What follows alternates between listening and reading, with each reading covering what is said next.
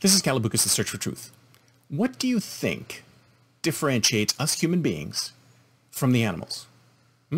What is it that makes us different from dogs and cats and bears and dolphins and giraffes and apes and chimpanzees? What is it that makes human beings different from other animals?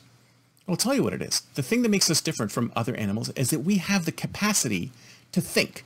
We have the ability to use logic, reason, mathematics, all of those things in order to make sense of the world.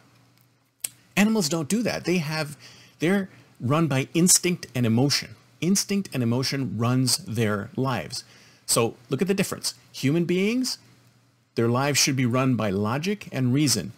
Animals, their lives are run by instinct and emotion. Now, if you look at the situations that are happening out there, people freaking out because people aren't wearing masks, people freaking out because of Black Lives Matter, people freaking out because of Antifa, people freaking out about communism, people freaking out about Trump, all these people out there who are freaking out and allowing their emotions to run rampant over everything and drive them to do what they're doing, all of these people don't act human, do they? Because if you think that human beings, the special sauce of human beings, is logic and reason, these people are not using logic and reason in any of their arguments. They're just allowing raw emotion to wash over them and get them to do what they're doing. This is my emotion. I have every right to have this emotion. Yeah, and so do animals. The fact of the matter is that the difference between human beings and the rest of the animal kingdom is our logic and reason. When you put your logic and reason on a shelf and go and riot and go and protest and scream and yell and let your emotions run rampant, then are you really being human? Haven't you just taken your humanity and basically said, you know what, for this particular purpose, I am not going to use my humanity, I'm just going to use my emotion. See somebody who's doing that. What do? We react to it, right? We react to it. We react to it emotionally.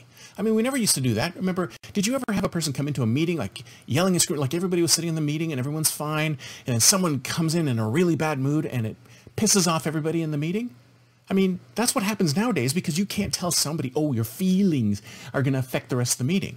What we used to do is say, hey, you know what? It looks like you're having a bad day. Why don't you go out and take a minute.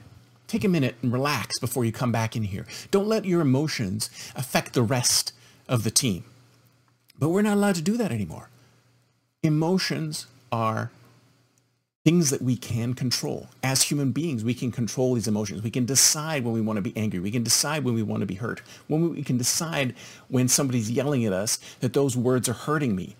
We can also decide that those words don't hurt me and they're just words. They don't physically hurt me. They're not actual violence. Don't you know the difference between violence and words? Completely different things. But I digress. The fact of the matter is that if you let your emotions run your life, if you let your emotions make all of your decisions, you've taken a little bit of your humanity, the most important part of your, what can I say, the most important part of your being, and you've put it on a shelf. You've said, that is not as important as my animal self. My animal self is more important than my human self. So if somebody calls you an animal, you have a problem with it. You say, I'm not an animal, I'm a human being. But are you acting like a human being? Have you used your logic, your reason, your mathematics? Have you used your logic and reason to make this decision? Have you used your logic and reason to beat that guy up or smash in his window? Have you used your logic or reason to do these things? And if you have, maybe you're a sociopath. Because if you're using logic and reason to violently attack other people, then what kind of a human being are you? If you're just allowing your emotion to take over, then you're giving yourself over to your animal self. You're not human any longer. You've taken that piece of your humanity and you put it on a shelf and you say, I don't need that right now because the emotion that's driving me is more important. Logic, reason.